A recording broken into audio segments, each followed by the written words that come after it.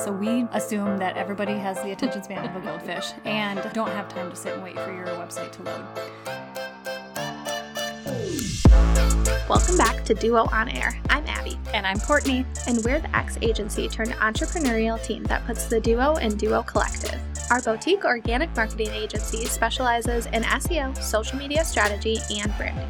We're an everyday pair of business besties / marketing experts obsessed with helping our community learn more about what it takes to run a business. Which is why on Duo On Air, we're not holding anything back. We're giving you all the info we know about how to grow your business organically so you can be the confident CEO you were made to be. And how to navigate life as a small business owner. Whether it's on your own or with your best friend by your side, so grab your coffee or your mimosa, we don't judge, and settle in for a quick value-packed episode of Marketing Tips. Welcome back to the Duo On Air podcast. This is episode number 8, all about website page speed. This is a really big topic that people start diving into when they start thinking about SEO. Website page speed is actually a ranking factor of SEO, and it can be one of the reasons why your website isn't ranking on Google. If your website page speed is too slow, you're oftentimes going to lose a lot of your visitors, and that can really affect the growth of your business. So before we even dive into the nitty-gritties of what you need to know about page speed, how to fix it, how to build websites that have proper page speed, we are going to chat through where to go to measure it.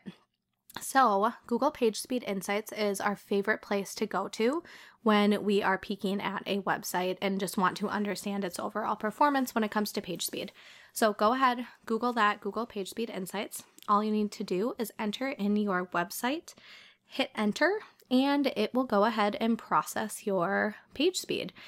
Make sure that you look at both mobile and desktop. It does those two separately, and it will tell you how you are performing. This is a very useful and fun tool, but I'm also going to warn any people out there that jump into this is that it's very addicting to try and get your page speed to that optimal time. So like if you're in the green, obviously you've got a really good page speed and you're doing what you need to do. And you shouldn't really have to worry about anything. But if you're in that yellow or that red, I believe are the other two colors, you're going to want to work on that page speed. So I've been in there for hours trying to figure out page speed for our website when we first launched. So just know that it can be addicting and kind of like a little evil game that you're trying to win the entire time. But the goal of page speed is to be less than 3 seconds on both mobile and desktop. And here are a few reasons why.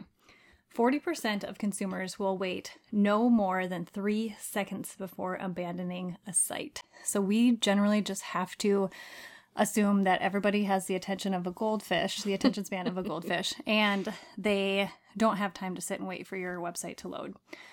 Pages that load within 2 seconds have an average bounce rate of 9%, while pages that load in 5 seconds see their bounce rates skyrocket to 38%. So you go from 2 seconds to 5 seconds and your bounce rate just skyrockets. And bounce rate is when people are sitting on your site and then they leave your site because they do not have any more time to waste by waiting for your site to load. So it's a very good thing to look at because obviously you want people to stay on your site, to engage with your site, to ultimately do something on your site or to contact you. So watching that bounce rate is critical. And you can peek at your bounce rate in Google Analytics as well. This is a nice place to look at all of those things, but bounce rate is one of those ones that we really like to pay attention to. An optimal bounce rate would be between 26% and 40%. However, this is a very generalized statement based on your industry, so always just keep that in mind. But that's kind of that optimal space to be in is 26% to 40%. And if you don't believe us, just sit here and count to 5 and pretend you're waiting for a website to load and see how you feel. Yes, because it is a long time. Usually we expect like instantaneous results. So I think just the more instant you can deliver your website to your audience, the more likely they're going to stay around and hopefully become converting customers. And I think too, when you do go to a website, if you've ever noticed, like you personally, if it takes a while for it to load, you kind of just get cranky that it is taking a while and you assume that your entire experience on that website is going to be kind of clunky like that. So you just don't want to deal with it. And you're going to go to the next website that is similar to that, which could be a competitor. And if their website is loading faster, then they're going to stay on their platform and their website longer. So just something to keep in mind. And going back to that page speed, what was that? Google page speed. Google page speed. When you look at certain pages, let's say you type in your website and it's the home page, you're going to want to look at every single page. So that's just doing that particular page. So if you want to check your about page or your contact page, you have to copy those URLs and put those in there too. So it's not just your overall entire website that it's going to do. It's going to do it page by page. So just keep that in mind too. Yeah. And when you're in there, you'll notice that mobile compared to desktop is often really hard to rank for. This is across the board for every single website that you're going to look at. Mobile is always going to have typically a lower percentage. And it's just because mobile processors are just smaller. They're just not as advanced as our desktop processors. I mean, imagine compacting everything you have in your desktop computer onto your phone. It's just going to be harder to optimize your website for mobile. So there are so many tricks that we're going to walk you through just to show you some different things you can do to optimize your website for mobile. But really, it's important to think about mobile first when you're designing a website. Think about what is best for the mobile experience, because naturally, that's where a lot of our audience is nowadays. So you can look at this again in Google Analytics. This is we obviously love that tool, and we look at a lot of different stuff in there. So one of the things that you can peek at is how much of your audience is viewing your website on mobile versus desktop. So if you have the newer Google Analytics, which is called GA4, you can view this under the tech column on the left-hand side, and then it'll be tech overview, and it'll show you user by device. So you can see if people are on a tablet, if they're on an iPhone, or just any phone for that matter, or if they're on a desktop screen. And then if you are within Universal Analytics, it will be under the Audience tab, then dive into mobile, and then it'll show you the overview of what device your audience is living in. So this is a really good thing to keep in mind, because if the majority of your audience is on mobile, you need to prioritize fixing your mobile page speed as soon as possible. Otherwise, you're likely going to see a very high bounce rate. So next we're going to kind of dive into the most common page speed issues that we see across the board. And the first one of those is not compressing your images. So if you think about your website and all of the images that you have on there, which is probably a lot. I think is it 50% of your website is images? Is that what? Oh, the weight. Yeah, I think it's 20% of your entire website weight is images. Yeah. Which is, that's heavy. It's a lot. Yeah. So if you think about that, a lot of your website is images. So to eliminate as much of that weight as you can, we strongly suggest compressing your images. So we like to use tools like Compress JPEG or Compress PNG or Tiny PNG, Tiny Ping, or Compress Ping. But those are nice platforms to just upload any of your images that you want to put on your site, and then they will compress them for you to the best of their ability.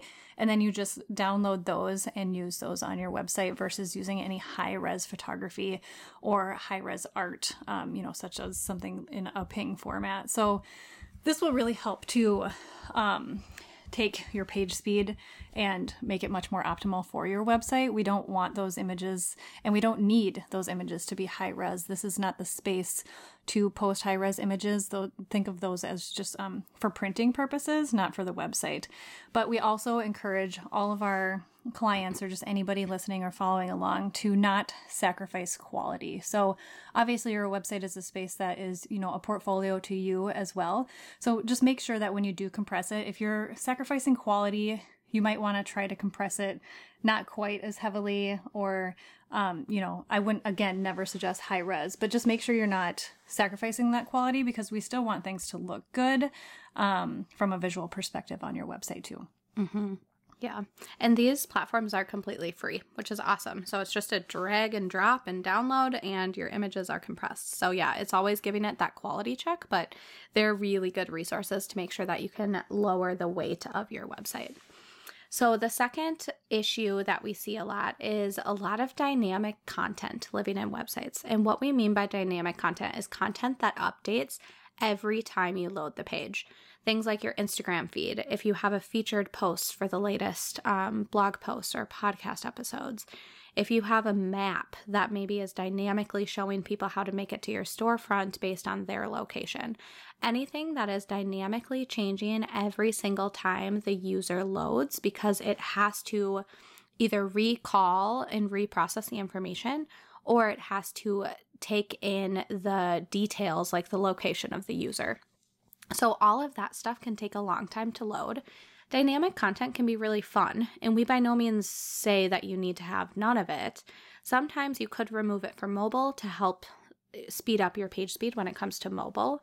However, our biggest recommendation when it comes to dynamic content is to keep it below the fold so that your users start seeing the page load at the beginning, and then that content can continue to load as they eventually start absorbing more of your web page.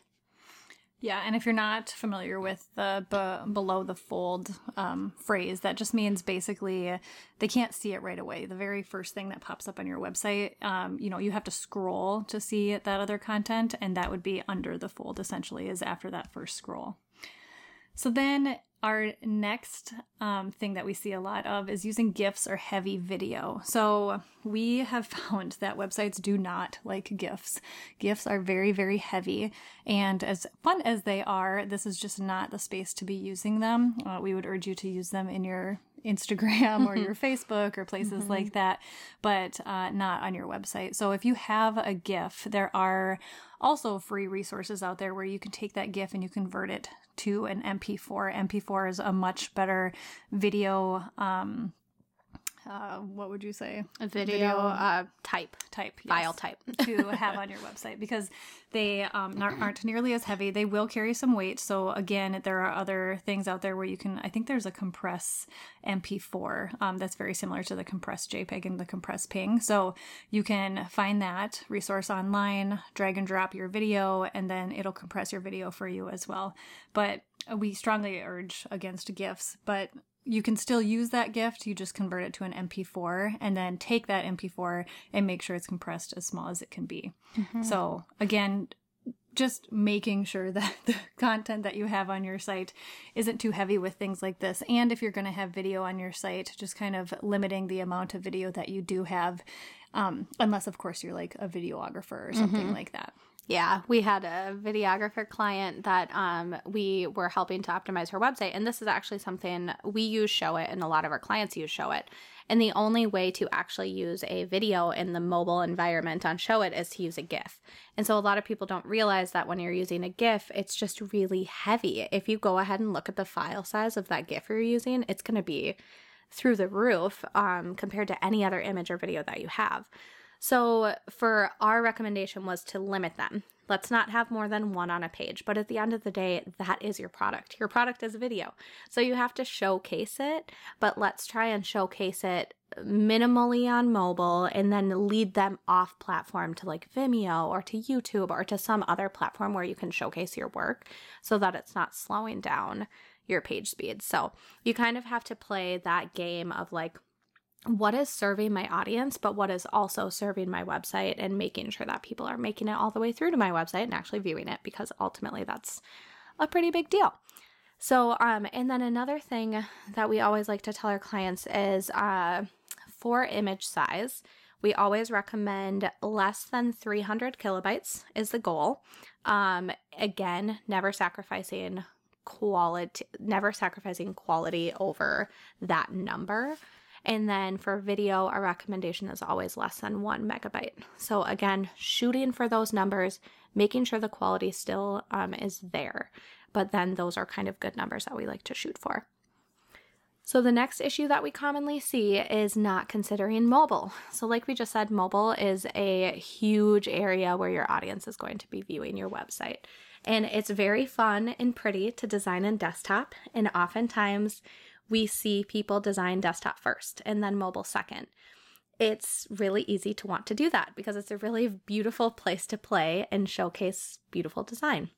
However, we would challenge you to approach it from a different perspective. Challenge you to look at mobile first and then build out desktop.